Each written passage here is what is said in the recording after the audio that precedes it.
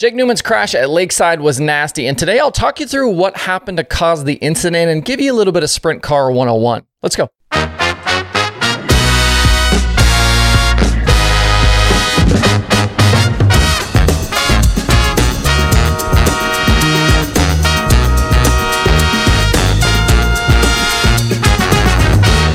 It's Thursday, April 13th. I'm Justin Fiedler. This is Dirt Tracker Daily.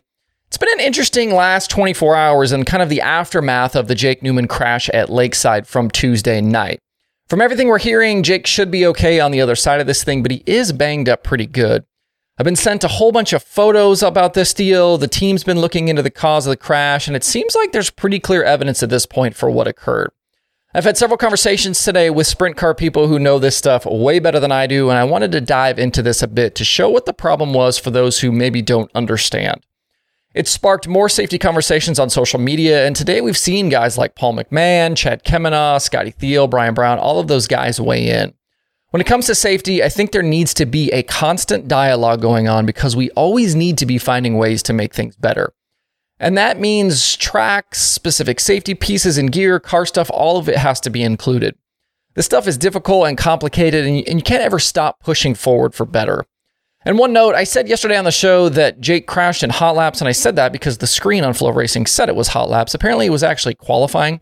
Not that it really matters, but it's the internet, and people love to tell you when you screw up. Anyway, so here's what we know. And if you're listening to the podcast version of this, I would recommend jumping over to YouTube because I'm going to show you guys a bunch of things, a bunch of images that you're going to see. So it will make more sense if you're watching this versus listening. Jake crashed on entry to turn 3 at Lakeside during the high limit event, and it was pretty clear at the moment that something big had gone wrong. You don't normally see cars spin kind of around the front and hit left side first on the wall. And looking at the kind of various photos and videos, the evidence seems to point towards the right front torsion bar backing out of the tube and getting into the right front wheel. And check out this incredible photo from Lisa Burlington. She took this right before the incident, and you can see the torsion bar backed out of the tube and into the right front tire and wheel. And if you look at where the arrow is pointing, you kind of see all the sparking and stuff. That's actually the torsion bar backed out of the tube. Torsion bars on a sprint car, basically the springs. So in this instance, you effectively had the right front under no spring tension, plus the double whammy of the arm and bar in the wheel. From that point, Jake was really just a passenger. And the front suspension of a sprint car includes 2 torsion bars, one for each side. They're connected on one end to a torsion arm that lays on top of the axle tube, and then the other end is held in place by a torsion stop. And this image I'm showing on screen, if you don't know where this is, look back at the picture of Jake's car, and in the square, this is basically what I'm showing you. This is, part of the front suspension, give you an idea. If you aren't aware about sprint car suspensions and where this stuff is, this will give you an idea about the real estate we're talking about. And this image is from a video from Speedway Motors on YouTube talking about torsion arms and putting together front suspension. And what you can see here, I've got all of the various parts marked out. You can see the torsion arm, you can see the retainers or the locks, you can see the torsion stop itself and the torsion bar tube.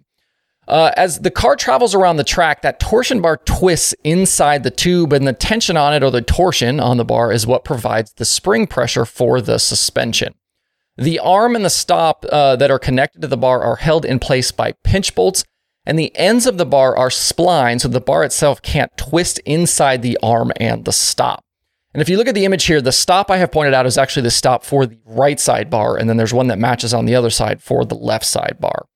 And where things go sideways is when those pinch bolts come loose.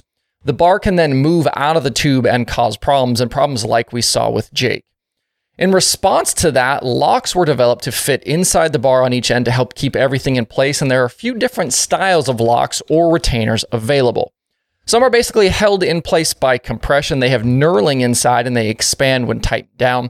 Others are threaded, and this next image that you're seeing here is from that same Speedway Motors video. This is one of the threaded versions that's being screwed into the end of the torsion bar. A lot of these new torsion bars are threaded, so it makes these retainers real easy to kind of screw in and out there. And then there's a third style that are basically have a rod that runs through the entire inside of the torsion bar, with the idea being that if the locks themselves or the retainers themselves come undone, the rod will then keep them in place as a last resort. All 3 styles have their pros and cons, and you can find people who have thoughts on all of them. In Jake Neuman's case, as I've been told, the car did have locks in place, and they were the compression style. And there are photos of, you can see the locks or the retainers in place before Jake went out onto the racetrack. And somewhere along the way, the stop and the locks for the right front bar failed to do their job, which led to the issues. At this point, I don't believe there's any way to really know how or why things failed, but when you're dealing with metal and loads and race car stuff, sometimes the teams can do everything right and bad stuff still happens. It's just, again, a reminder that racing is just a dangerous activity. At this point, the major sprint car players mandate some sort of torsion retainer, and the Outlaws, for example, allow for either the rod type or the insert, and the insert can be the threaded design or the expanding design. So on page 52 of the Outlaw rulebook under chassis and frame spec, you can find the rulebook over at dirtcarmembers.com if you want to see that for yourself. So there's your synopsis of what happened to Jake and your bit of Sprint Car 101 for the day. When it comes to safety and rules, the stuff is messy and complicated, and things like liability throw a wrench in a lot of it. And I hope we can find ways to be more proactive. Motorsports as a whole has been really reactive, with changes usually only occurring when something bad happens. And everyone has an opinion, though, about this stuff, and I think it's difficult to move the needle when a bunch of people are sitting around a table all talking at each other. We need tracks and series to do better, absolutely, but we also need drivers and teams to take more responsibility for what's on their race cars. If you don't feel safe behind the wheel or something isn't right, do something about it. You have that power. And I think drivers and teams forget sometimes that they do have power in these cases to improve things. We're all thankful, though, that Jake is on the mend. Big thanks also to the tech guys and the drivers and the crew members that I chatted with today to better understand all of this. Your help is much appreciated. All right, moving on to a few other things. At Delaware last night, Mike Guler was a $4,000 modified winner over Jordan Watson and David Schilling. He got by Watson with 3 to go and drove on to the win. Kyle Hardy beat Trevor Collins and Max Blair in the night's Rush Late Model feature.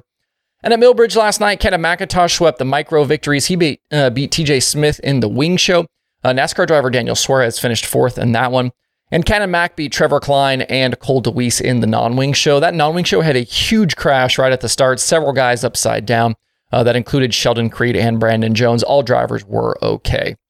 Tomorrow on the show, we'll get you ready for another busy dirt racing weekend ahead, and I've got a few bits of racetrack news that we'll get into. Some of it's good, some of it's not so good, but we'll get into that on Friday. Finally today, happy trails to driver Jason McDougall. He announced via his social media channels yesterday that he is stepping away from driving race cars. He said he will focus on, quote, building frames and having something consistent in his life. He made sure to thank people and said his heart will always be in racing. McDougall was a regular sprint car, midget, and micro competitor. He'll always be known for his incredible I to D run at the Chili Bowl in 2021. He'd been making scattered starts the last several seasons in both sprint car and midget competition, racking up plenty of top 5s and top 10s along the way. I'm sure he'll still find his way to racetracks on a pretty regular basis. There are 5 more items today across the streaming services, with 4 of them on Flow Racing. They've got the MLRA late models from Davenport and racing from Georgetown and Marshalltown, plus Flow 24/7. There's also DirtVision now. If you want to see that full daily streaming schedule with links to watch, visit dirttracker.com/watch tonight. Hope you guys have a good Thursday out there. We'll be right back here tomorrow.